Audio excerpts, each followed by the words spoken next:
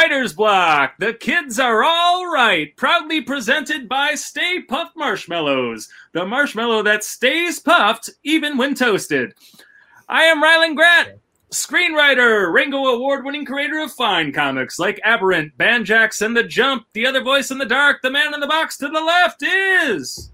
David Avalone, filmmaker, comic book writer, and coffee achiever. Love it. If you missed any of our previous conversations, episodes featuring comic luminaries like David F. Walker, Matt Fraction, Stan Sakai, Kevin Eastman, Cecil Castellucci, Alex DeCampi, and many, many more, our entire catalog can be celebrated via YouTube, iTunes, Spotify, and other purveyors of worthwhile ear cracks. So double on back and check it all out. We have a great show for you today. Before we do that, quick plug, my Kick You in the Teeth and Not Anywhere Else astral projection thriller, The Jump, is now active and getting crazy on Kickstarter. It is a paranoid thriller set in the world of astral projection. It is Inception meets The Bourne Identity if it were dripping with macabre, and directed by David Fincher. That is my cool, neato sales pitch. But it's a great comic. We're kicking ass on Kickstarter. Plenty of great rewards and bonuses and all sorts of stretch goal stuff for you there. So go check it out, bit.ly/thejump2, or go to Kickstarter and search for The Jump, search for Rylan Grant, and you'll find it, and you'll back it, and you'll love it, and we'll all live happily ever after. But great show. Let's get going. Please welcome Emma Steinkellner. Hi. Norm Harper.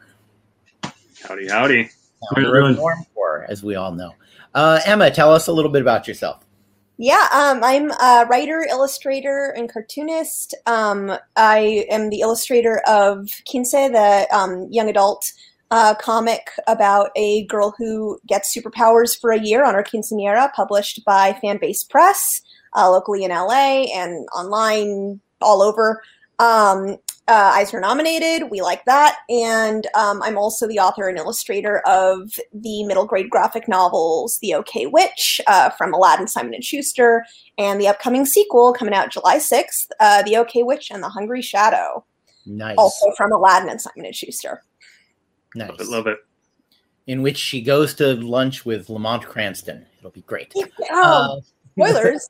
Norm, tell us a little bit about yourself. Yeah, I'm a writer of comics. Writer of comics. My first book was Ricky, which I published through my Karate Pet Shop banner. It's a middle grade graphic novel adaptation of Ricky Tikki Tavi by Rudyard Kipling from the Jungle Book. Nice. Eisner nominated. And I also did Hap Haven from Oni/Lionford. Oni/Lionford, yeah, I think that's how they credit themselves now. Sure. That's a YA adventure about a 13-year-old girl who steps on a crack and does in fact break her mother's back and has to travel to Hap Haven, the magical world from which all of Earth's superstitions draw their power in order to retrieve a rabbit's foot to save her mother. And the sequels, also from Fan-Based Press, a book about 4 people who, when they were children, had magical adventures, and now they're disaffected adults. And they find a magical way to try to relive their childhood, and it all goes horribly awry. Very nice. Yeah, those are great. All of those are great premises. I just want to say. Yeah, I couldn't find my copy of Quince. I think. I actually was thinking about that this morning when I woke up. It's like I know I've got like 4 copies of Quince. Quince and Yeah. Not to be confused with Quince, about the girl who turns into fruit on her 15th birthday. It's very different comic, and I don't certainly not to be confused with Quint, the Disney Channel original movie where a girl's parents have baby quintuplets. Is that a thing? Is that a real thing? Yes, it is. It's a movie. I rewatched it a couple of months ago, and there's a part where the dad, after all the babies are born, because they didn't know there were going to be so many. And after he's like exhausted, he sits down in the hospital waiting room and he goes, "It's Quince." And I sent it to my sister because that is how we will get introduced at cons sometimes. Nice. That is really funny. I'm going to get the disclaimer out of the way now. I'm going to look like a maniac, like petting something off screen the whole time. My dog, Bernice, has joined us this time. She doesn't usually. Hey, you want to say hello? No? Hi, darling. Okay. Anyway, Bernice isn't bringing a lot of energy right now. No, she's not. She's crashed out. But I don't want to look like a maniac petting something off screen the entire time. So this is great radio, I know, for those who can't see the video. But anyway. Well, last week we had Barbara and Bryant on to talk about, with David Acampo, to talk about the State of the Union. And we kind of wanted to continue that conversation, which I think starts with particularly, how did your 2020 go, Norm? How did you make it through? What did you do? What were you able to get done? Not a lot. I built a lot of Lego, and I ran a lot, and that's about all I did. Is the Lego town? Is it in the room with you, or is it somewhere else in the house? It's in the hallway. If you want to see it, I can take you to it. Yeah. I mean, because Norm has like this incredible entire Lego. I don't know. Is it a street? Is it a town? Okay. We're going on a trip here. A couple of blocks. Is it some kind of like Marwin call thing? I mean, it's I don't know. It's kind of amazing. I don't know if you can see it. Yeah, well, no, I mean, but we can see it. But yeah, there's there are raised streets. I just saw an A-Team van. There's a Ghostbusters van, Batmobile, Castle Grayskull. Wow. Yeah. Anyway, it's very impressive. That was a lot of my 2020 right there. Yeah, I'm very jealous of it. And it's like, I mean, my office is insane and full of amazing stuff. Again, this is great radio. I'm sorry if you guys are listening instead of watching. But I don't often get jealous of other people's spaces. But I am very jealous of Norm's Lego. Of having a Lego room. Yeah, and I took up selling custom Lego instructions in 2020. I taught myself how to do that. And I made more selling Lego than I did selling comics. Selling Lego? Is there an Amway for Lego? This is something I absolutely So I generate instructions of the custom builds that I've made, and I sell PDFs of them online. That's an amazing scam. What are you selling online? What sets are you selling online? I'm doing everything that I do custom is like based in the 80s. So my A-Team van is up there.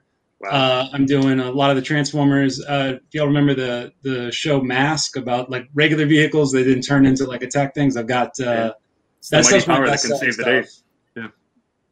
Thunderhawk Switchblade Jack. Mask, Mobile Armored Strike Command with a K. Command with a K. It's about cars that turn into Eric Stoltz. Yes. Interesting premise. There it is. Yeah.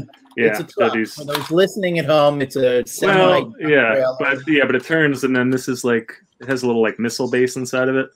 It has all these cool. Yeah. Yeah, and I did all that, but very small. Wow. So I think this goes to one of my usual soapbox things, which is diversify, kids. Always have. Since I've lived in LA since '87, which is, what is that, 34 years, and since then I've always I champion something called the job mosaic. Have a bunch of things you can do to make a living, because if you're counting on that one main thing that was your childhood dream, that may not come with the biggest check right away. So this is why I was a grip on the Power Rangers for the first season. You take what comes. You do what you can do. You whatever it takes to pay the rent. And sometimes in a pandemic, it's Lego, apparently. And my hat is off to you for the wherewithal to realize that was a thing that you could do and make money for. That's yeah. Well, I've been getting, like, because I've been building for like 10 years now, and I'll just post like on like a Flickr account, like, hey, look, and people ask me all the time, like, can I have instructions? And I'm like, I don't want to figure out how to do that. No, you can't. Right. So now that we had the free time, I was like, let me do that, and then I sold quite a bit. So yeah, my wife, who's a union seamstress, when this all started, she made about 700 masks for hospitals, which she sent out. But once the PPE emergency was over, she started making fun and interesting masks and selling them off of Instagram and Etsy and all that. And, again, now union TV work is back up and running. So it's, it's not quite as vital an industry as it was. But again, I always look for another thing you can do. I'm a big believer in that. Did you do any comics work in the year? Did you get anything written? Did you? I finished up a manuscript for a new graphic novel, and I connected with the artist for that. And he's we've got the character concept art and a pitch package put together. He's doing the first set of sequentials right now. We'll start taking that around, and then I developed another idea and took that to Louis that I did Haphaven with. And got him signed on to start doing concept art when he finishes the thing he's working on now. So Great. I did get a little bit of work done, but Right. mostly it was a lot of despair and wondering like what the future was going to hold. Sure.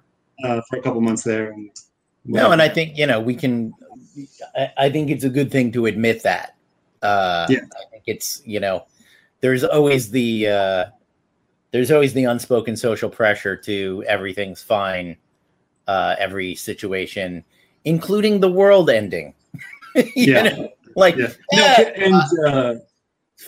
I listened to the last episode. David Ocampo's story was basically exactly like what I was doing.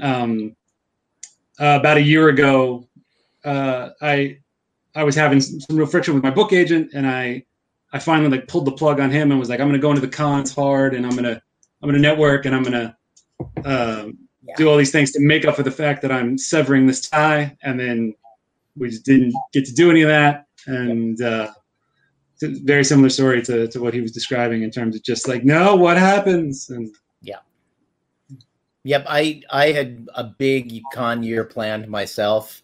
And I literally early April of last year went on booking.com and went, Nope. Won't be using that hotel. Luckily, it was all far enough in the future that it was free, but cancel San Diego, cancel New York, cancel.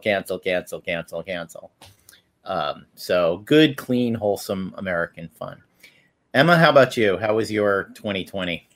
Well, first I do want to put a small asterisk from before and say, I've just mentioned the team who worked on Kinsey because they're great, and I forgot to, and that's on me. But it was written by my incomparable sister, Kit Steinkellner, and created by Sebastian Kedlechik.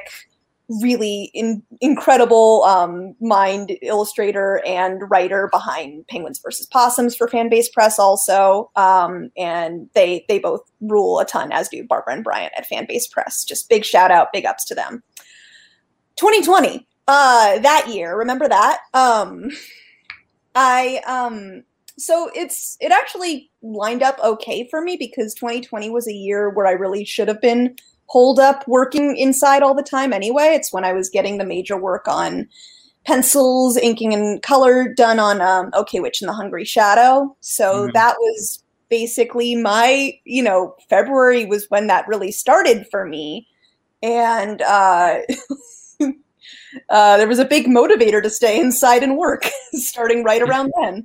And so that's what I was doing up through fall of this year. Otherwise, I've been working on some pitches and animated pilots, which has been really exciting. I'm getting into that. And I've also been doing a lot of home economics, just a lot of cooking, a lot of embroidery, a lot of just figuring out my cleaning game. So it's been, and I've really enjoyed that. So that's been my 2020, honestly. I've been, I think on the kind of cooking, walking a ton, there's some just self-improvement rhetoric that I would have been very allergic to before this year, but there's just some stuff that I kind of need on the daily now, moving to, or cooking to make my day more dynamic so that I can sleep, so that I'm just not dragging through the day and then sleep is difficult. But it's been it's been okay. And, I really am very thankful that I'm in a line of work where it's very, very easy to work from home and often mandatory.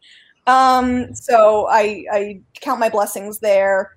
And yeah, always end of the world, but I think I also want to have been trying and also want to be kind of more involved. I'm not really an amazing organizer with just making life more bearable for people as we are.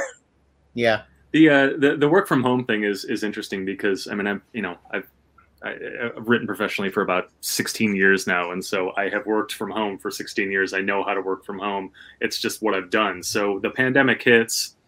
My life is not that much different, right? I'm still just kind of stuck at home writing. That's normally where I am. And so as far as I can measure it, my life is about 10% different than it was before this shit started.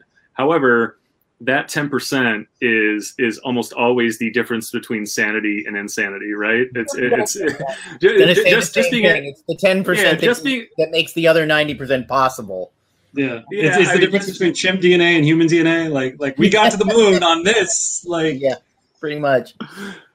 Yeah, I mean, it's just being able to kind of hop in the car and go. I don't know, walk around anywhere. I mean, being able to fucking just we have a Target pretty close to us. It's like if I need to clear my head, I'll just put these in, pop on a podcast, and go walk around in Target for 20 minutes, a half hour, and it just everything kind of floats away. Not being able to do that, not being able to hop into the comic shop whenever I feel like it, not being able to hop into a record store and flip through old fucking VHS tapes or something like that. It's and for me, part of what I really loved once OK Witch launched was going and doing school visits at libraries, going and talking to kids and teachers. And I've been doing that online, and that's great. But I really it's a part of my job that I really do miss. Yeah. Well, and also, for me, I had a very big 2019 in terms of having a lot of books, a lot of floppies out in comic book stores, and I had literally nothing out in 2020. I wrote the equivalent of 10, 12 issues of a comic book. I was paid for them. They just haven't dropped yet. And going a whole year without anything dropping is... I mean, I know that's, that's a white wine if ever there was one. I didn't have any books in bookstores this year. It's almost like being dead. It's like, no, it's not. It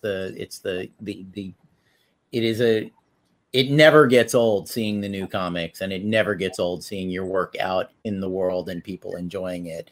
But by the same time, and I was lucky, the fact that 4 of the comics I had to write this year were paid for by Kickstarter long before the world ended, so I could sit and write and get paid for that. And I was halfway through a series for Dynamite when things started. And I think that was a record. There was an 8-month gap between writing issue 2 and writing issue 3.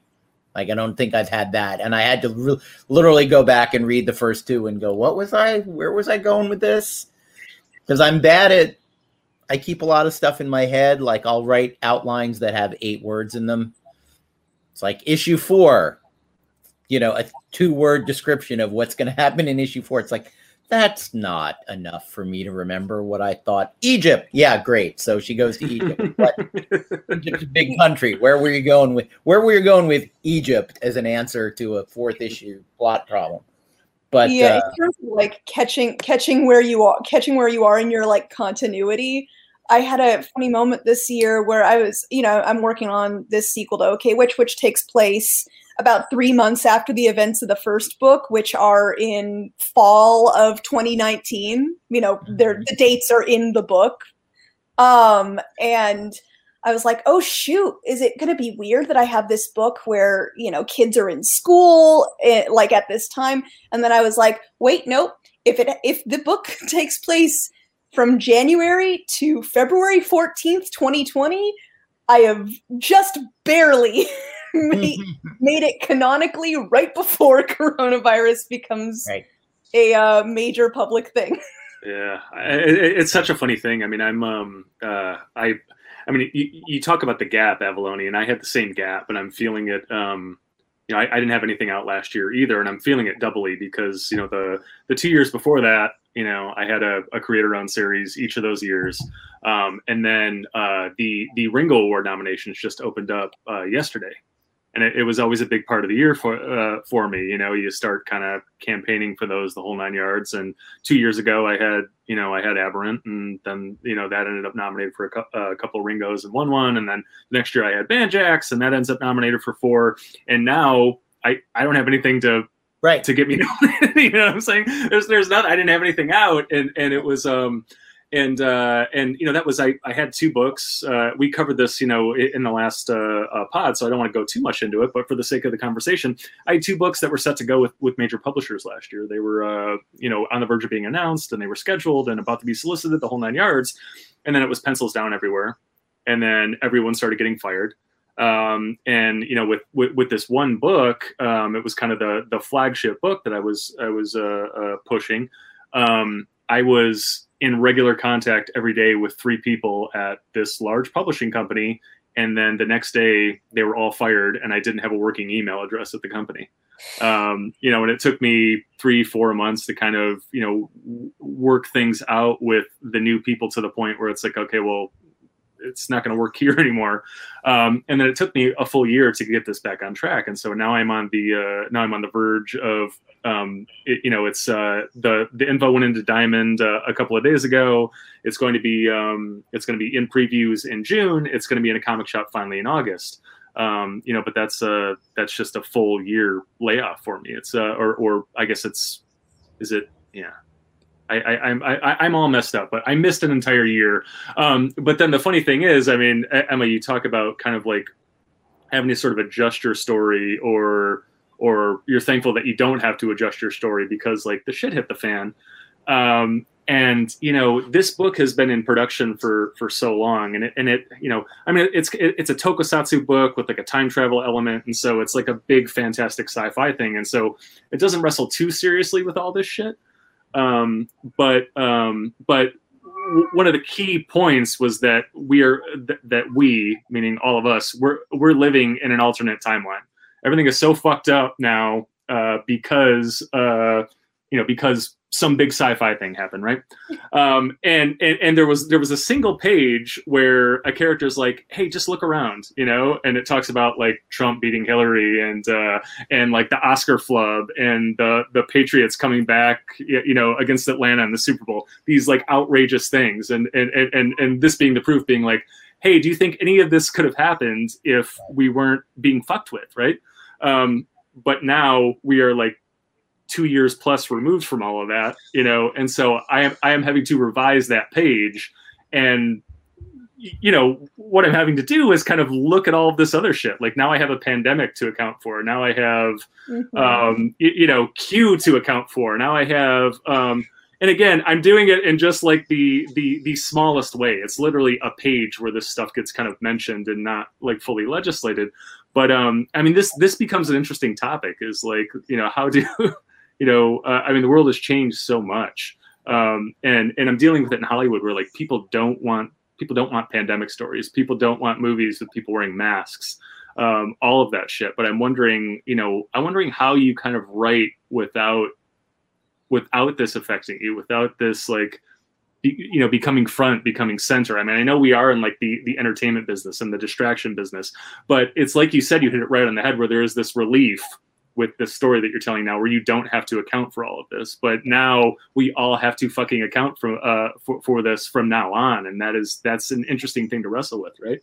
I watched the new Law and Order the other day, and it's a weird, like all the extras are wearing masks, but the principals are constantly shouting at each other from 2 feet away from one another with masks in their hands, and I'm like, so when the detective goes to meet with the mafiosi, did they have a conversation about the mafiosi having had his second jab yet? He's over 65. It's Chaz Palminteri. Like, all I keep thinking in every single scene, I'm like, so you're interrogating this guy.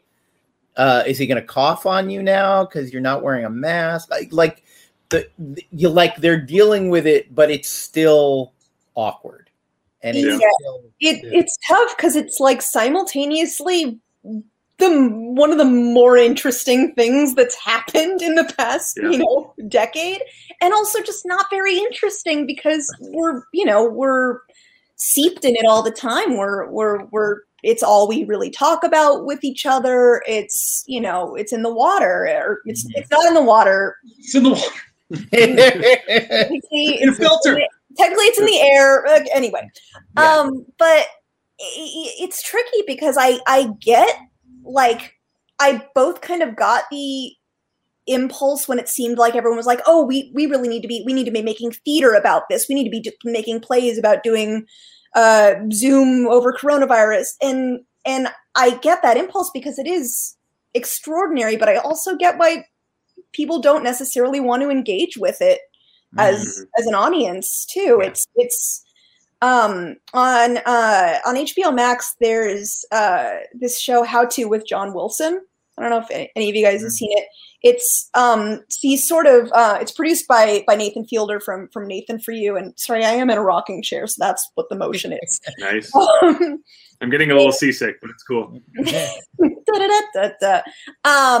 And in, I don't want to spoil too much. Every episode he kind of shows you, like, or it's sort of a documentary style series that, like, branches off from a kind of simple how-to. So, like, how to plastic wrap all your furniture, and then it gets kind of, funny and philosophical. And in the last episode does that thing that, like, I think Borat 2 also did, where, like, you kind of have the dawning realization that, like, it is whatever, February, March 2020, and people are starting to act different. Things are starting to, there are starting to be boxes of Kleenex taped to the sides of taxi cabs, hand sanitizer everywhere. People are wearing, like, Halloween masks because they don't know what kind of masks you should be wearing.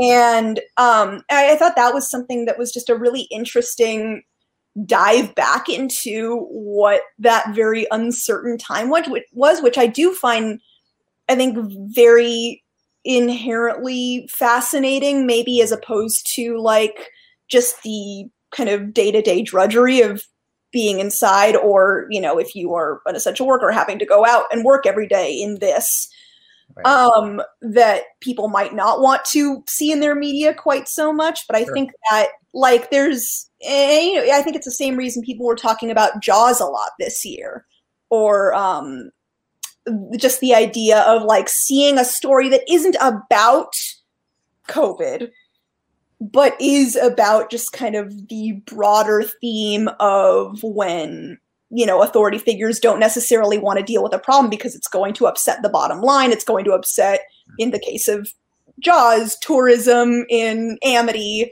You might as well just forget that the shark exists and get those tourist dollars while you can.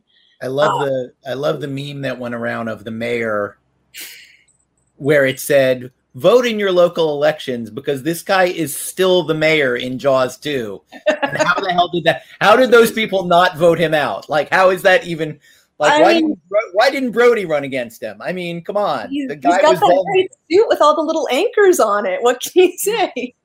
I think that's a funny, there's a lot to be said for living through times like this as a creator, because it definitely changes how you feel and how you would write certain situations. Someone asked me for a recommendation just earlier today for a Godzilla movie because they hadn't seen any of them. And I said, well, either the first one from 1954 or the first Gareth Edwards one for 2014. But there's also Shin Godzilla, which is a Godzilla movie made by a Japan that no longer had faith in its political leaders because of Fukushima. So instead of making a movie where the scientists and the military and the government are super competent and working really hard to beat Godzilla, it's a movie about how some intern gets promoted to head of Godzilla affairs because no one else wants to take responsibility for the incredible unfolding disaster crisis. Half of the movie takes place in ever larger conference rooms where they're trying to put together their Godzilla task force. And, when the Trump era started, I remember thinking, this is going to change how I write about anyone living under a totalitarian regime, anyone living, if I wrote about occupied France in World War II, I don't know that I previously would have written something. I don't know that I would have psychologically grasped that everyone's mad all the time and everyone's exhausted. That like if I wrote something about the French resistance now, they would constantly be snapping at each other and tired and frustrated in a way that I don't know that I could have grasped without living in a world where the government is just an unending nightmare show. Yeah, and I was constantly outraged. Yeah, I was born in the 90s, and I think, growing up, there really is, it is exactly what people talk about. You are kind of taught in this way where it's like, it is the end of history. We're done. We've made it across the finish line, And now one of the things I do for fun is on YouTube, there'll be like commercial compilations from like 70s, 80s, 90s that have news bumpers, kind of little bits of news anchors just saying the headlines in them. And it's never true. There's always something, whether that's going to be revealed later, there's always something kind of fucky going on. And it makes you feel a little less alone in a time like now when it feels like everything's coming to a head and everything is so visible. Everything that's rotten and toxic is just so visible, and it, as a creator, makes you feel not very hopeful that you can make stuff that's going to make anyone feel better. but it's and this isn't by any means a way to say like things can't be better, because they certainly can, and I want them to, but it's always, it's never been perfect, and there's always been stuff that makes people feel better. Sure. Yeah, there are two approaches to this with media, Mm-hmm. books and TV shows, and there are the folks in Avalon, you're kind of talking about this, where you lean right into it, and that doesn't necessarily mean that you're doing a story about a pandemic with people wearing masks and all of that stuff, but all of this unrest and unease that we're dealing with right now, you deal with it in an interesting way, and you put a twist on it, a heightened way. You're doing sci-fi and you find some weird heightened way to deal with it, right? There's that. But like most of what we see, particularly if you flip on a television, is escapist, right? And it's already escapist because it's like there are different rules, particularly in sitcoms. Think about how we live our lives every day and how we communicate with each other, how much time we spend on our fucking cell phones or looking at a screen or tied to the internet. Like nobody does that in a sitcom, right? Nobody has to work in a sitcom. No one has a Twitter account on television. I always think that's fascinating. Yeah, and there are these highly successful people with really important jobs, but they never seem to have any work or never seem to have any responsibility. They're always sitting in an apartment that is like 10 times as expensive as they can afford, and they're sitting around yucking it up, talking about it, and they have like the mission of the week where it's like, we need to set everything aside and we need to get Joe a date for this wedding on the weekend and push everything aside. And it's like, that's not how life works. It's like, well, I would like to help Joe, but I have this podcast I have to do at noon, and then I have to, if I don't post on social media about the Kickstarter, I'm going to be screwed. And then I have to pick my daughter up at 5, and my daughter has to get to a piano lesson at this time. And then, it's like, that's how our lives are. That doesn't exist in entertainment. Yeah. Like it becomes kind of escapist. And when you're watching a standard action movie, I mean, my day job is I get paid to write action movies, right? And it's rare that there are politics in action movies right now. Big social things that are affecting anyone. You know what I'm saying? It's just it's a guy who wants to get his daughter back, or a guy who wants to save these people on a bus. Or everything gets boiled down. It gets really simple. It gets black. It gets white. Even human interaction. I mean, it is so complex right now, and for very good reason. Dating and flirting and all of these things, right? And none of that stuff exists in media now, right? It's just very simple. It's like a guy likes a girl and or a girl likes a guy, and there's none of this other baggage, that we all carry with us through life. There's maybe one very simple, clear, defined obstacle in the way. Yeah. Not like, any neuroses really. But I think maybe what this is getting at is we should really detox our lives and make more room for hijinks. I think that's there's an essay by God, I'm spacing on his name now. The author of Crash, an Empire of the Sun. Not my cat. That's not his name. But in the prologue to one of his books, it's going to kill me that I can't remember his name. He talks about how science fiction is looked down on as a literary genre, and he makes I think intentionally over the top argument that in fact science fiction is the only valid form of literature. And his reason for this, which I think is fascinating, is that in the real world, society is not static, ever. It is constantly in change. In 99% of literature, arts, whatever, society is completely static. Science fiction is usually about what if society has changed in this one way or in these 100 ways. And I think that's kind of a fascinating way of looking at it, is that science fiction fantasy genre is usually dealing in a more serious way. Like if you took 20th century literature as the ultimate portrait of humanity, you would believe that the most important thing in human life was marital infidelity. Because that's literally the only topic. It's the only topic of, most modern novels, like the topic is marital infidelity, as if that's the great crime of mankind. People, middle-aged men writing their sad middle-aged life stories about how their midlife crisis didn't work out the way they wanted it to. And God knows there's enough of that. And so writing about this year that we've been through, or even the last 5 years that we've been through, is writing about society in change, is writing about things changing. And I think that, as Rod Serling observed, if you make it robots and Martians, you can write about whatever the hell you want and nobody tries to, and you don't get censored. Yeah.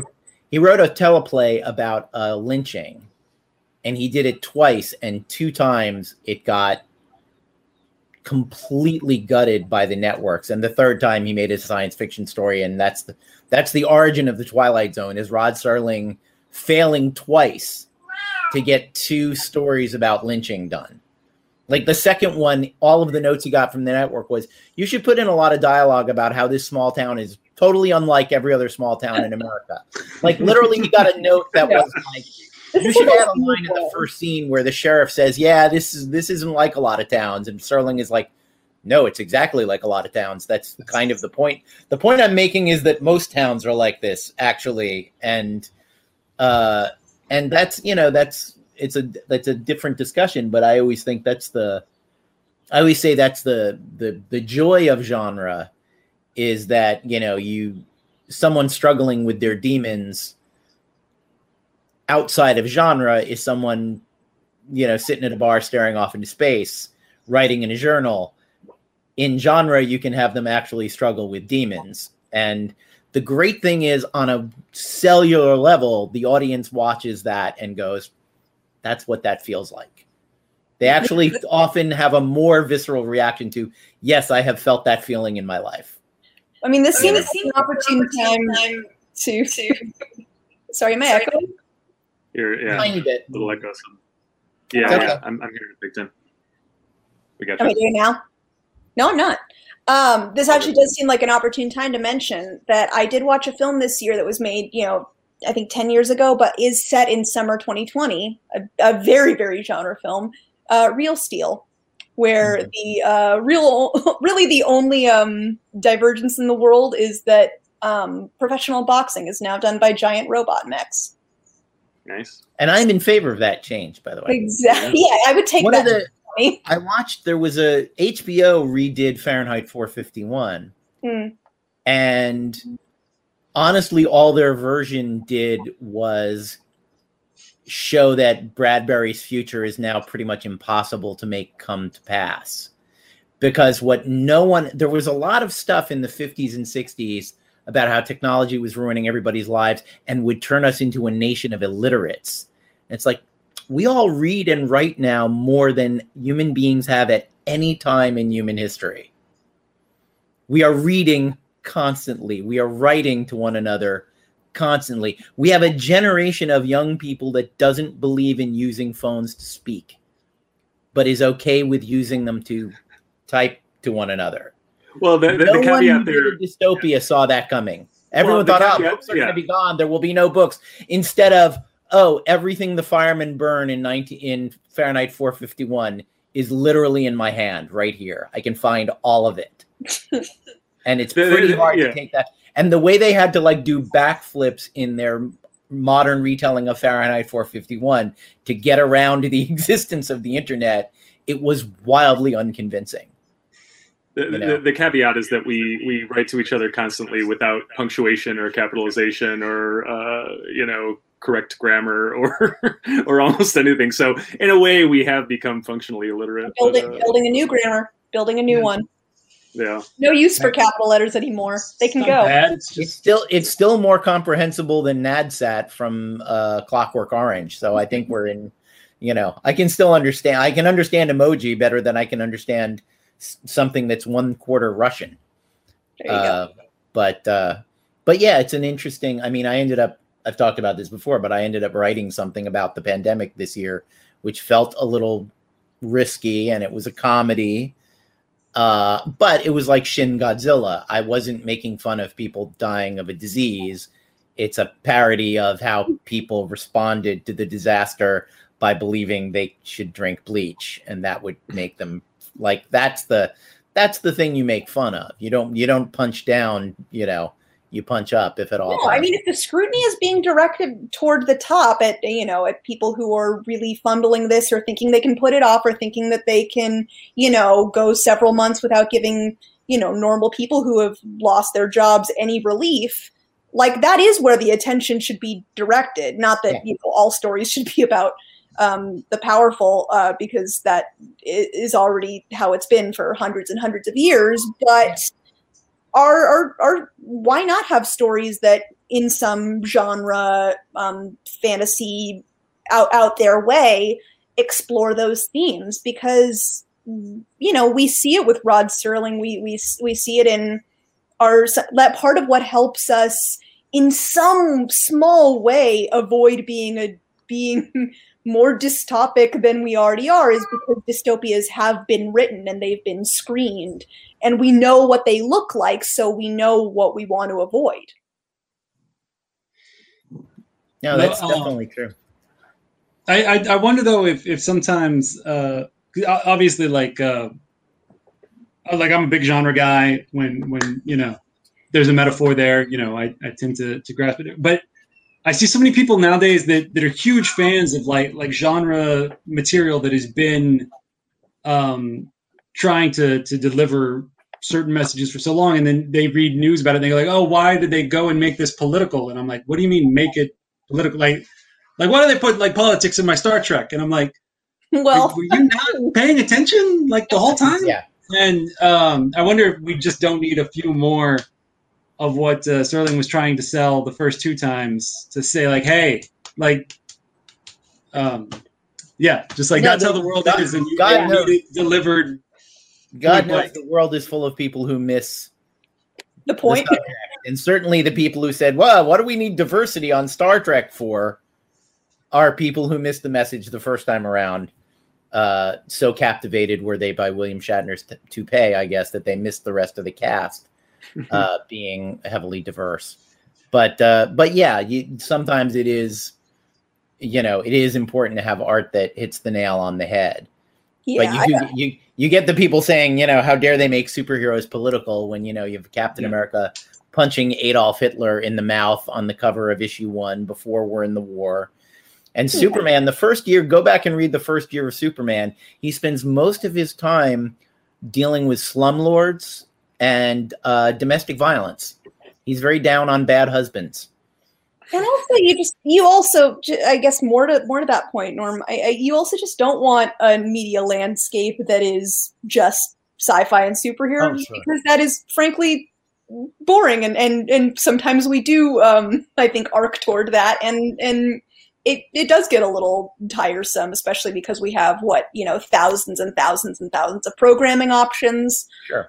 And millions of streaming services. They're not millions of streaming services, just feels that way. Yeah. But yeah, I think some more like head-on storytelling, or I think it's up to the writer the writer creator what they feel they can most how they feel they can most effectively convey that story that they're trying to tell, right? Mm-hmm. Yeah. Well, and it's ultimately you bring your experience and what you believe in to everything you write. One hopes, whether it's fighting demons, or whether it's a sitcom with 6 people who share an apartment big enough for 20 people. But even in that sitcom, the problem is that so much of that stuff doesn't have any subtext and doesn't have any weight. And I think it's interesting that documentaries, especially true crime, seem to be on the rise. And I think that might be a desire for substance, and it's like the superhero thing is just like every other genre. It gets done to death. It gets imitated 1,000 times. And the imitations get, when someone is very excited about their metafictional, groundbreaking, super realistic superhero thing, I'm like, we've been doing that for 40 years. Like, that's not a new, every time someone writes that comics, they're not just for kids anymore article, you're like, I first read that in 1975, man. Like, what, you got to stop writing that article. Like, where we should be past that now. And someone said this the other day, or a variation of this, and I agree with, we were so desperate for genre stuff when I was a kid. I always use The Man from Atlantis as an example. It was a TV show about a guy with webbed hands. It was science fiction. It was terrible. But everyone I knew who was a sci-fi geek in 1975 or whenever this was watched it, because that was it. That was the only sci-fi show on television. Now there's like 8 Star Wars and 25 Marvels and 8 DCs, and the fact that the off-brand, there's a little something for everyone and not everything has to be for you, is the other great thing. Even if you're a fan of the thing, I enjoy superhero stories, but there's the CW Arrowverse, Supergirl verse, got very CW sitcom-y pretty people for me. And I'm like, it's okay that this isn't for me. It doesn't actually, we're not so starved for content that every superhero thing has to be for me, every science fiction thing. There's a Rocketeer show on, I think, Disney or Nickelodeon, that's about an 8-year-old girl who has the rocket backpack. It's absolutely for small children. And when it was announced, a bunch of middle-aged jackholes were like, that's not the Rocketeer I want. It's like, it ain't for you, man. No one who's a fan of Dave Stevens and is in their 60s should watch that. That would be creepy, in fact, if you were watching that. It would be a little weird. Maybe you should not. And it's like, let little girls have a Rocketeer, man. That's cool. Well, and it's nice that the I'm hearing an echo a little bit there. It's cool though. Who's echoing there? I don't think it's me. I don't know. I have my volume pretty far down. Right, yeah, I'm the only guy with headphones right now. What was that? I don't know where he went. I was going to say it's nice in that the viewership has kind of fractured and splintered so much, right? I mean, because it has allowed more genres, more voices to be heard, more points of views. You no longer have to get 30 million viewers, on a Thursday night in order to stay on a network somewhere, right? the bar is a lot lower, and so there is now something for everybody. And if there is a story you want to tell and a way you want to tell it, you can usually find a place to take it. It was, I mean, even for me, I mean, it was an extreme example, but I get paid to write big action movies in Hollywood. So, but I grew up during the Sundance movement. I saw Pulp Fiction and I said, I want to do that. The twist was, by the time I got out to LA, they stopped doing that. Like, there was nowhere to take that. Right. And so there were all these stories that I hate being the guy who complains about getting paid to write action movies or whatever. That being my day job, I sound like an asshole. But there were still all of these different stories that I wanted to tell that I couldn't tell, that I couldn't, I couldn't take to Universal and set up as a Justin Lin movie or whatever. I found comics. Comics became my outlet. Well, okay, well, if I can't tell those stories here, well, comics is freeing in that you can do anything in comics. You can tell any sort of story, any way you want to tell it, as long as it is good. There will be an audience for it. They will find it. And that was awesome. That was freeing. And I think it's becoming more and more like that on TV and movies and all of these things. We talk about 100, streaming services, and it's not that much of an exaggeration. If you make a movie, there's so many festivals now. If you make a movie, you will find a big festival to run it. As long as it is, competent in a way. And if it runs in a big festival, you will find some place to take it. Amazon will take you on. Netflix will take you on. The bar is much easier to clear now, and I think that's exciting for any number of reasons. I mean, it's just exciting for us in terms of people who want to get things on a screen somewhere, or get things printed up and in a comic shop or in a bookstore somewhere. That's awesome, but it's exciting for people who just for decades never saw themselves on a screen or in a book, never saw their point of view expressed, and now that is. It's not where it should be yet, but every day it's more and more possible, and that's very exciting. I think that's true. I wanted to ask, since that was sort of our opening topic. Oh, my helicopter's here. Nice. Hollywood. Yeah, oh yeah, constant helicopter traffic.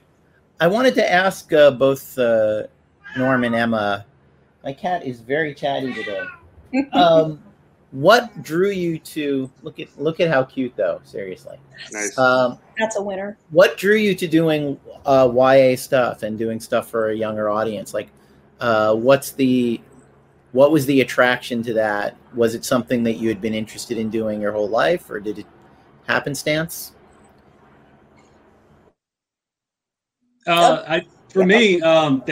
It's just, I think, what I'm drawn to, the things I enjoy the most. If you offer me the choice between like a Justin Lin action movie and a Pixar movie, let's see what Pixar's doing. Which is not to say that I don't watch like adult content and stuff, but when I come up with ideas and things, they tend to skew towards like, oh, that would be for a middle grade audience, that would be for a YA audience, and that was just the stories that I've been coming up with to entertain myself my whole life bend in that direction. So, and Emma, how about? I'd say, I've always kind of had this belief, and it's grounded in zero science, but that you kind of in a big way get to start forming your personal taste in a huge way around age like 11, 12, 13. Like, it's when you kind of, you're kind of getting out of like just watching the stuff that's for kids that every kid is watching or reading.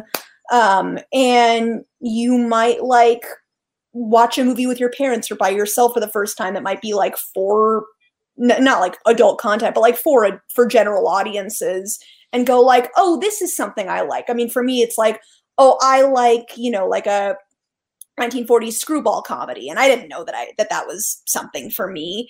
Or I like Rocky, and I think it's just like a really cool age where you just kind of start to define your own personal sense of humor and sense of taste and sense of what's exciting to consume a little bit more. I know that's true for me, and I think it's just it's true kind of with people I've conversed with. And the other part of it is like I've just always liked working with kids. I've done like groups where we do creative writing workshops with kids. I've worked with much younger kids too, like as nursery school teachers, and I just think that they're funny and fun and cool, and I like making stuff that they enjoy and that they can enjoy with their families or caregivers or teachers. And I guess the third part of it is I just feel perpetually 12. So I think it's very easy for me to put myself back there and write from a place of what did I care about, what hurt, what was amusing, what was exciting. So it just feels very natural to me. But yeah, I think it's just a sort of salad of reasons. It's really interesting because I think that, I write what I write for the same reason that you guys do. I am stuck back there also. And of course, I mean, I sit in a room full of toys, so I'm not, against the kids stuff or anything. But when I was 12, the stuff I was enamored with was, Die Hard, Cobra, Lethal Weapon. You know what I'm saying? Like those were the things that I was just obsessed with and just wore the fucking tapes out, And so I have spent the rest of my life trying to write Lethal Weapon, and that's interesting. It's the same psychological, machine. It's just, it's almost the same equation. It's like the variables are a little bit different, and that's fascinating to me.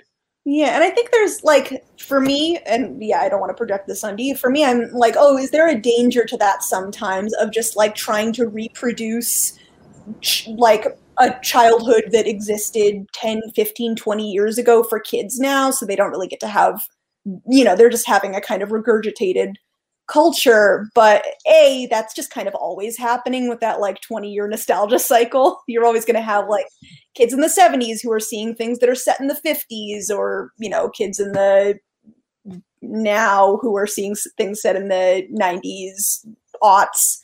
So I think that's also just kind of a natural thing that happens. And I try to pay attention to my like friends' little siblings and my little cousins and stuff, see what they're actually responding to. And, when I do go on school visits, library visits, stuff, try to like actually hear kids when they have questions or when they want to tell me something that they're really excited about. And it helps. It like just helps kind of like get a sense of what they'll enjoy, what the readers will enjoy. That makes sense. I've never been, when I was a kid, I hated stuff that was for kids. Like especially when it was like the for kids, like having the little kid on Battlestar Galactica. I was like, kill. Did we lose Avalone? Oh. I thought it's an amazing frozen picture of him, though. He's very handsome. Are you back, Avalone? You froze there for a second. I think I'm back. Yeah, you were on Battlestar Galactica. Yeah. I've also, hold on, I'm going to close this door. I've got an orbiting helicopter. That's such a big. Clearly somebody is committing some crimes in the neighborhood. But no, I hated stuff that was pitched specifically for kids. I liked things that had an adult layer to them, like Bugs Bunny, which is definitely for kids, but people forget Bugs Bunny cartoons were the thing for kids that came before a Warner Brothers gangster movie in the 30s. Right. Like Tom and Jerry cartoons come before Gene Kelly musicals. So they are pitched in a lighter vein than that. Bugs Bunny is appropriate to go before Betty Davis movie, a Humphrey Bogart movie, a Jimmy Cagney movie. So like that studio, there's a whiff of the adult that hangs around them. It's not really pitched for kids. And I think, so much successful kids stuff is that way. And I grew up in the 70s where in the 70s and 80s, kids stuff was remarkably sinister. you go back and watch my wife and I went on a thing where we watched The Wiz and Return to Oz. Oh yeah, baby. Some of the specials from that period. And like, this is just some dark, twisted, sad stuff that we expected kids to be cool with in the 70s and the 80s. And that clearly that, as we've talked about, we're all sort of recreating the things we loved as kids. And, all art, everyone's first thing is an imitation of a thing that they love. We all do that. It's fine. I made a Star Wars movie when I was 14 on Super 8, with little plastic models on strings and shit like that. And then my first professional job was writing a short story for a Star Wars publication. So it's not, it does come into play. I mean, I got a gig once writing, long before I was writing comic books. I was asked to provide a script for a Spider-Man animated show, and the episode never got filmed, but the X-Men were the guest stars. And I was like, thank God I read X-Men comics when I was a teenager. The sheer amount of research I would have to do on these 6 characters to get their voices and their powers and all that preparatory to this gig. If I didn't have a decade of Chris Claremont plugged into my brain, I wouldn't know any of this, and how lucky that is. So we're all sort of applying the stuff that we learned and the stuff that we loved, and making the stuff that we loved. Yeah, I mean, your Star Wars movie is an interesting thing. I mean, it's no coincidence that I write in a room full of the toys I played with when I was a kid. There's my Lego pirate ship, Norm. I forgot that was there. But I started storytelling when I was really young, and the greatest stories I've ever told, I've told with my toys, right? And so I still have them. If I lost them over the years, I went out and got them. The other thing I did was, there was stuff that I desperately wanted when I was a kid, but we couldn't afford it, or you couldn't find it because, Toys R Us sold out of it or whatever. And I went out and got that shit, and it's all around me, and it inspires me. That energy that I used to connect with when I was telling stories as a kid. There we go. We're getting Norm's. Ooh, wow. Whoa. That's a nice one there. That was big. Yeah, that was big. But I'm sort of connecting to that same force that I was connecting to when I was 8 years old and playing with my toys and making fucking kumites in my basement with all my action figures and stuff like that. I'm still connecting with that. And then the amazing thing is I have a 4-year-old daughter now, and seeing her do the exact same things with her toys now, and these elaborate stories that just sort of come spewing out of her 4-year-old mind. It's incredible. It's like watching her, I watched her born, right? And like watching these stories come out of her, it's a similar feeling. It's like a smaller version of that feeling, but you're just watching kind of life happen, it's awesome. And so I think that, I think that that's why I do this, because it's like, it's the most incredible high, right? Creation is you give birth to this story, and it's and I don't smoke, but you need a cigarette afterwards,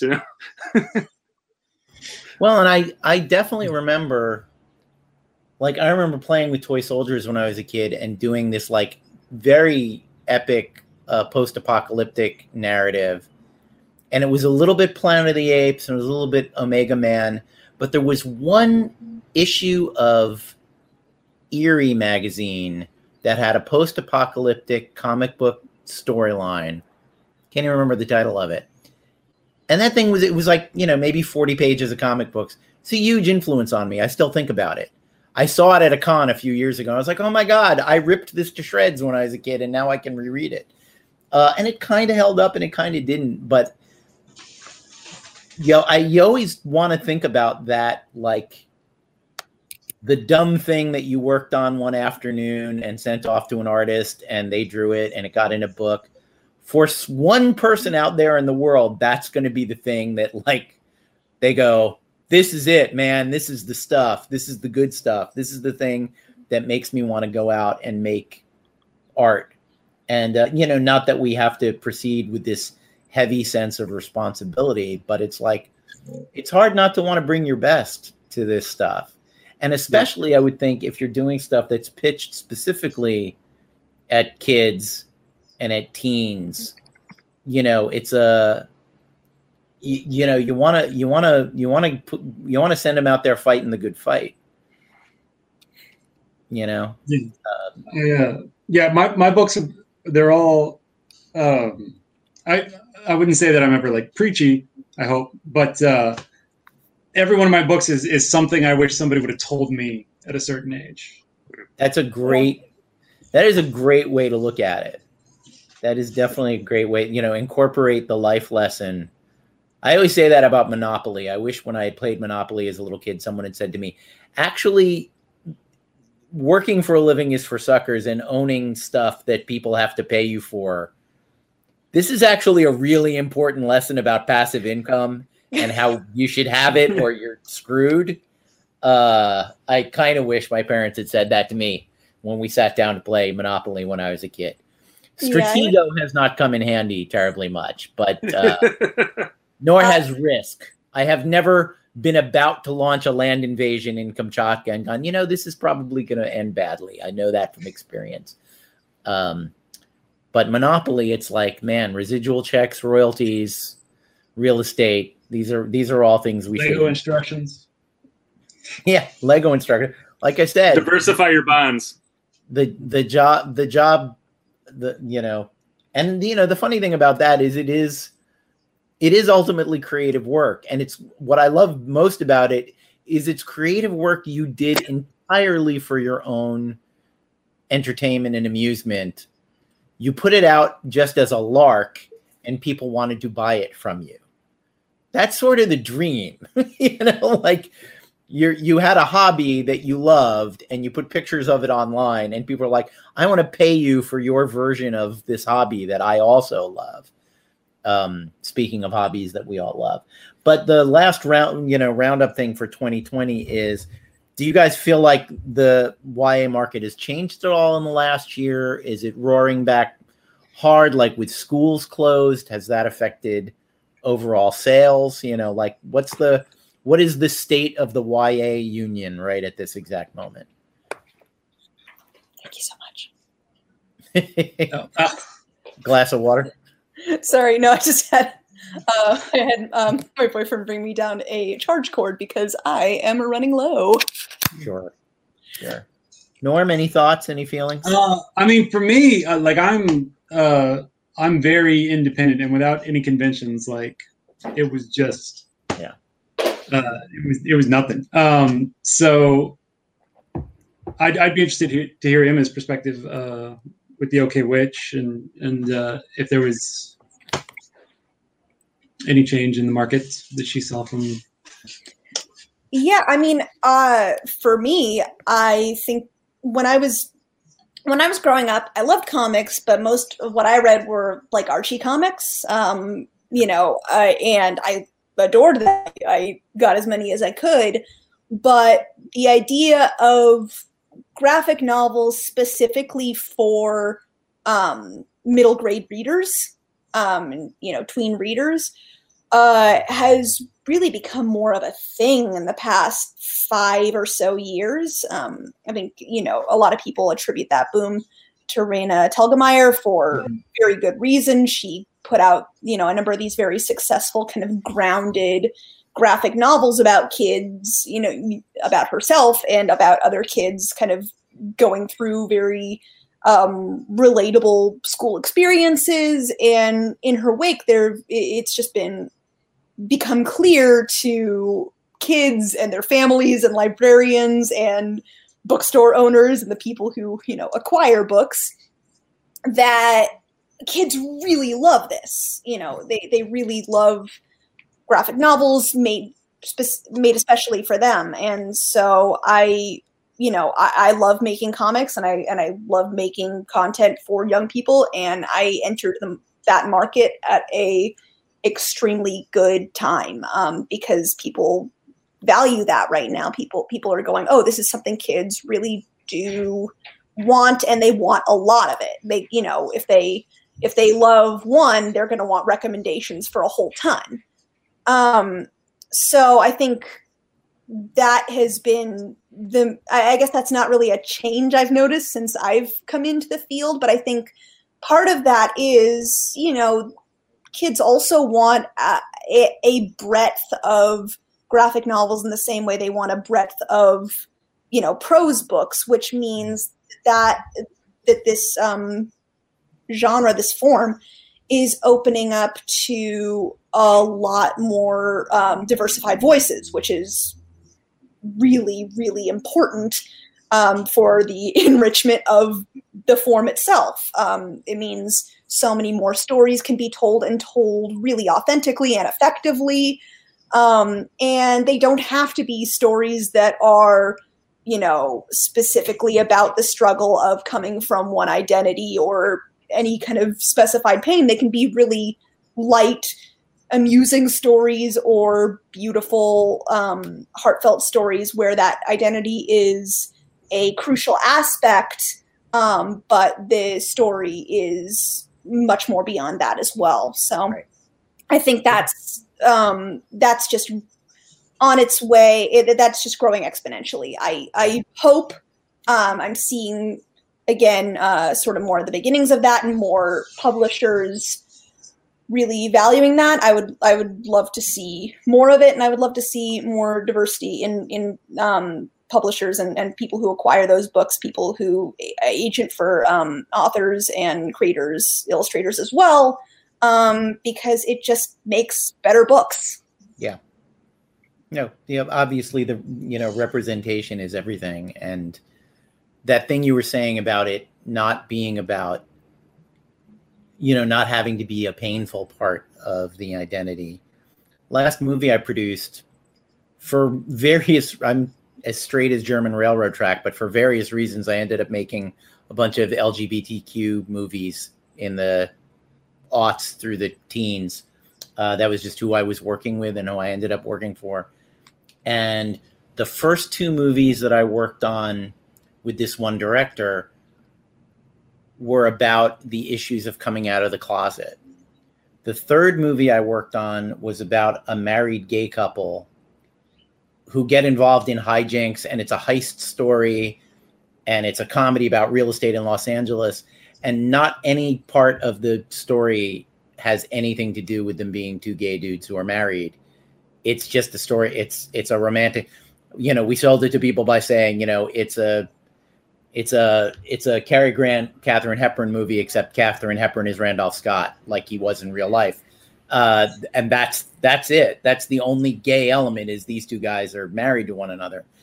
And I produced that movie because of that. I was like, oh, look, it's a script for a gay movie that's not about, no one's dying of AIDS and no one's a street hustler and no one's grappling with coming out to their parents. They're just two dudes who live in Silver Lake, and get into wacky hijinks. And how great is that? Someone once said that the true representation is when your thing can even suck. When you get to when everything doesn't have to be. Yeah, it's not this high stakes. Everyone's watching to see if this is going to be a good movie about this, or if movies about being this, this identity just don't work because this one didn't work. Yeah, exactly. So now you have it across the board. You have creators are free to tell whatever stories they want to tell. And obviously it's an evolving thing, but the way I've seen it evolve in my lifetime, I think I'm the oldest here. And I remember the first time I saw Black people in a commercial. Like, that's the world I was born in. Was McDonald's was afraid to have Black people in commercials because it would offend white people.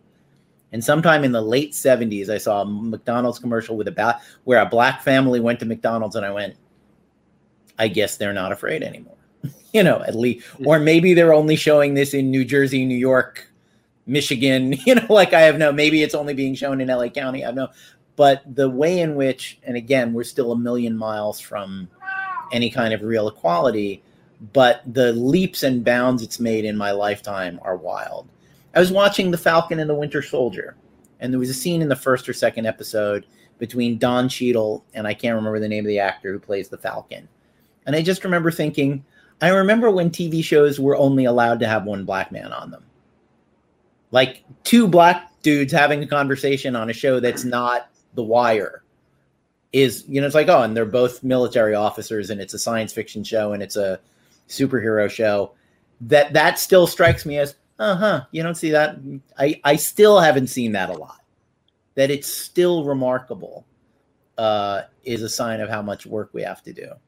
But, the work is being done. And to pick up on something you said, Emma, I wonder, we talk a lot about this, the state of the industry and all that, but I have to wonder if this generation that's really getting into graphic novels, I want to hold on to them. I want them to keep reading. I want them to stay with it as a form of media. I want them to go from your book to my favorite thing is Monsters. You know what I mean? Which is more adult. It's still about a child, but it's certainly not for children. But it's a groundbreaking, there's so much great work out there. There's that great essay by Alan Moore where he talks about how strange it is for an entire medium to be dominated by one genre. Yeah. Like if the only movies were Westerns, and it was just weird to even suggest making a movie that wasn't, well, you're going to make a movie that's not a Western? Why would you do that? Movies are Westerns. Comic books are about guys in capes. Why would you write a comic book about your childhood? It's crazy. But that's the world we lived in ridiculously for a really, really, really long time. No, I think they are. I have a lot of faith in kids growing up right now and their intelligence and their savvy.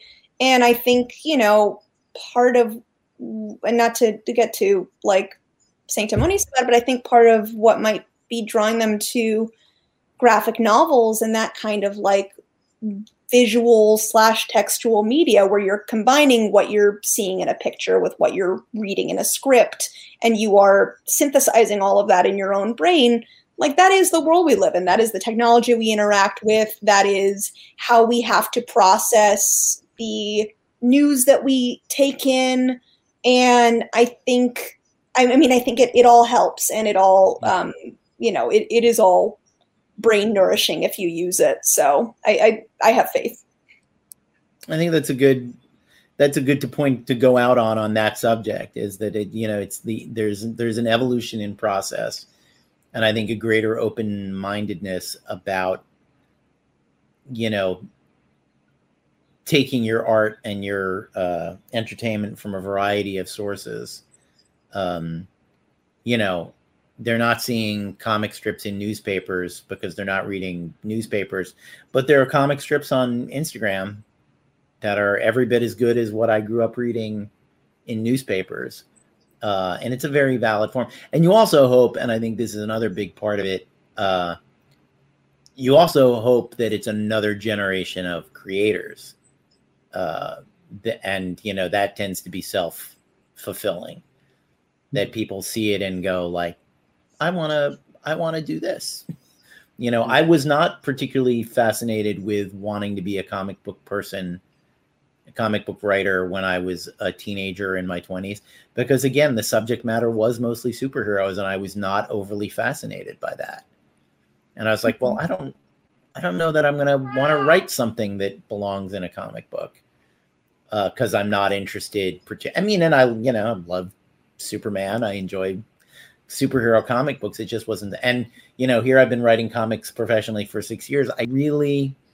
My first book was a Vampirella book, and that's as close as I've come to writing a superhero. And she's really not a superhero. Like it's a huge stretch to say Vampirella is a superhero. And would I write one if she's more of a vampire? I've not read much vampire. She wears an interesting bathing. She's got suit a uniform all the time. I have seen the costume. Yeah.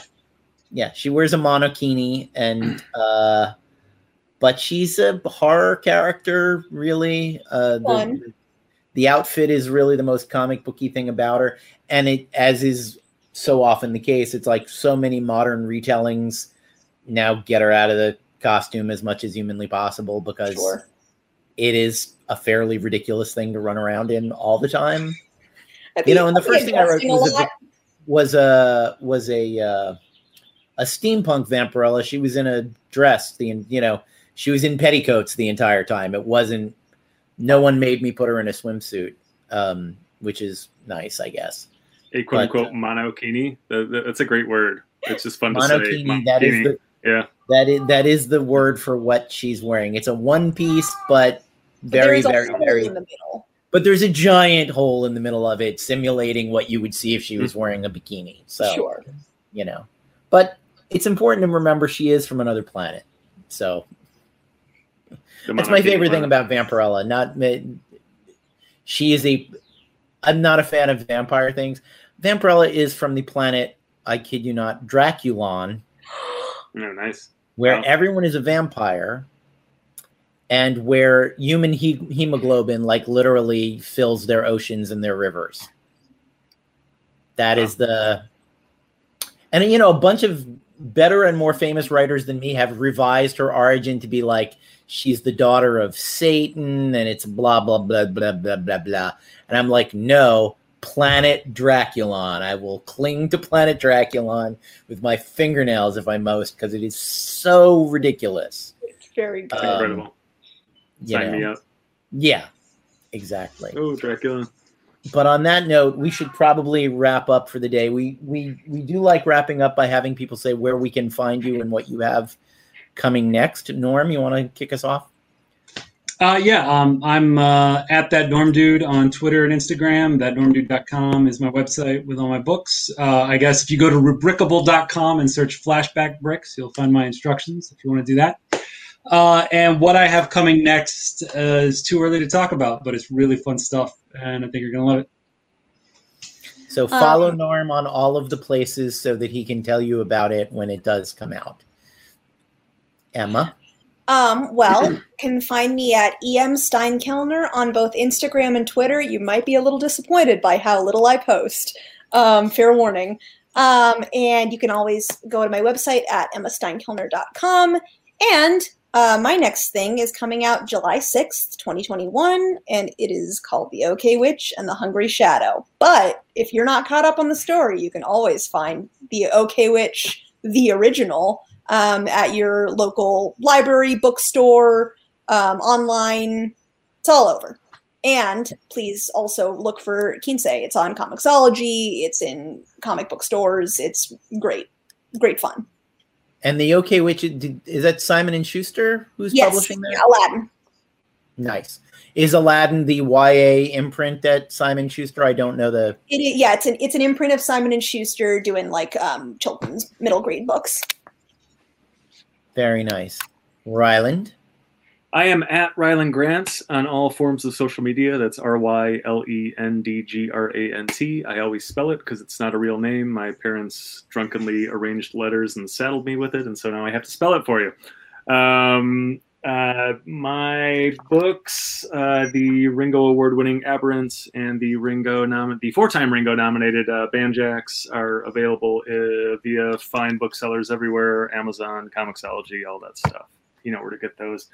My biggest, baddest, and most recent, The Jump, my paranoid astral projection thriller, is available right now for another week or two via Kickstarter, bit.ly/thejump2. Go check that out.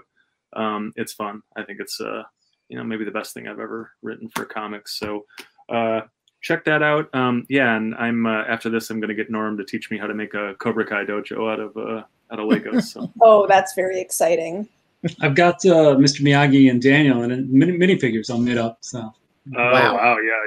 Sign me up for those. Yeah. Oh, Take my are you money working on an Elizabeth Shue, or are we forgetting that movie ever got made?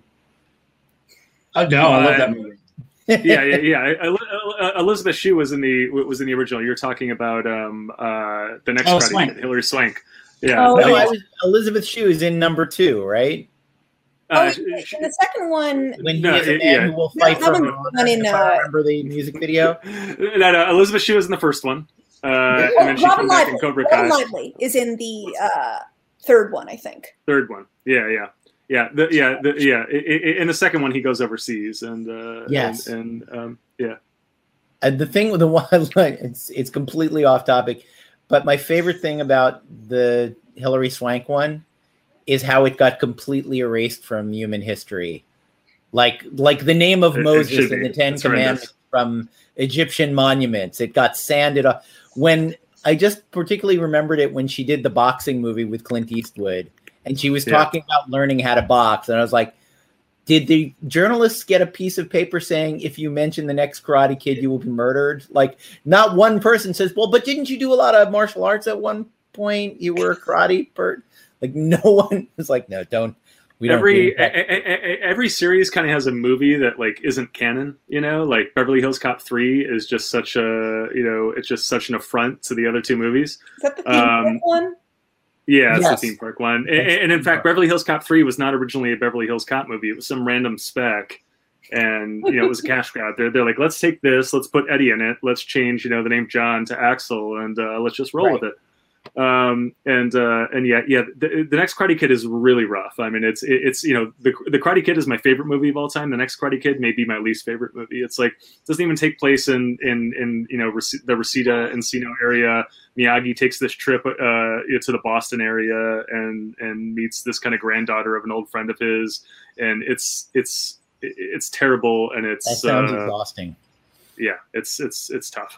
Well, I'm glad we've covered that. The ins and outs of that series, because I am not well versed on the Karate Kid. I'm afraid to mention. Yeah, the love interest in the second one is a lovely Asian American actress named Tamlin Tamita. I was going to say, is that Tamlin Tamita? She's great. Yeah, and she comes back for this last season of Cobra Kai, and, and she doesn't look a day older than she did 30 years ago, and she is and we can talk about this on another show, but she Kimiko is her name in the second one. She's the one who got away. A lot of people think Elizabeth Shue is the one that got away for Daniel. No, she's lovely. Sure. They're both very lovely, but the love of Daniel's life was Kimiko. So. They had so much fun in that, like Johnny Rockets or whatever that 50s 90s was. I'm always happy when this becomes a Karate Kid podcast. I warned you guys. It goes off the rails. We didn't argue about Star Trek captains this time. Yeah, we can talk about The Last Starfighter next time. Let's go. I can be found at davidavalonefreelance.com. That has the links to all of the things. I do another podcast called Pulp Today, where I read old books and talk about them. Usually things originally published on crappy paper, and I argue for their validity as literature. And they haven't announced it yet, but it's been over a year, so I'm tired of pretending it's not happening. The next thing I have coming is Elvira meets Vincent Price for 4 issues, unless people buy so many of it that they make me do more of them, which would be fine. And Vincent Price is amazing, by the way. Just as an aside, I had to research Vincent Price to do the book. Amazing. In the 1960s, he had a job. He had a job. He convinced Sears to let him buy moderately priced original art and sell it in Sears. Yeah, and we're talking like, some of it was like Picasso sketches. When you could sell a Picasso sketch for like $1,000. So you used to go into a Sears and there would be an art gallery, a Vincent Price art gallery in your local Sears where you could buy original art. I wasn't able to use that in the story, but anyway, that's all we have time for today. You've now learned a vital piece of American history. Thank you so much, Norman, Emma, for joining us. And we'll see everybody on the next exciting episode. Thanks for listening, guys. Thank you. If you're watching us on YouTube, be sure to smash that like button. If you're listening to us on Apple Podcasts, Spotify, or other fine purveyors of ear crack, please leave us a 5-star review. And wherever you're watching and or listening, subscribe. We'll see you back here next week for more Madcap hijinks on the Writer's Block. For more information, visit pendantaudio.com. Thanks for listening.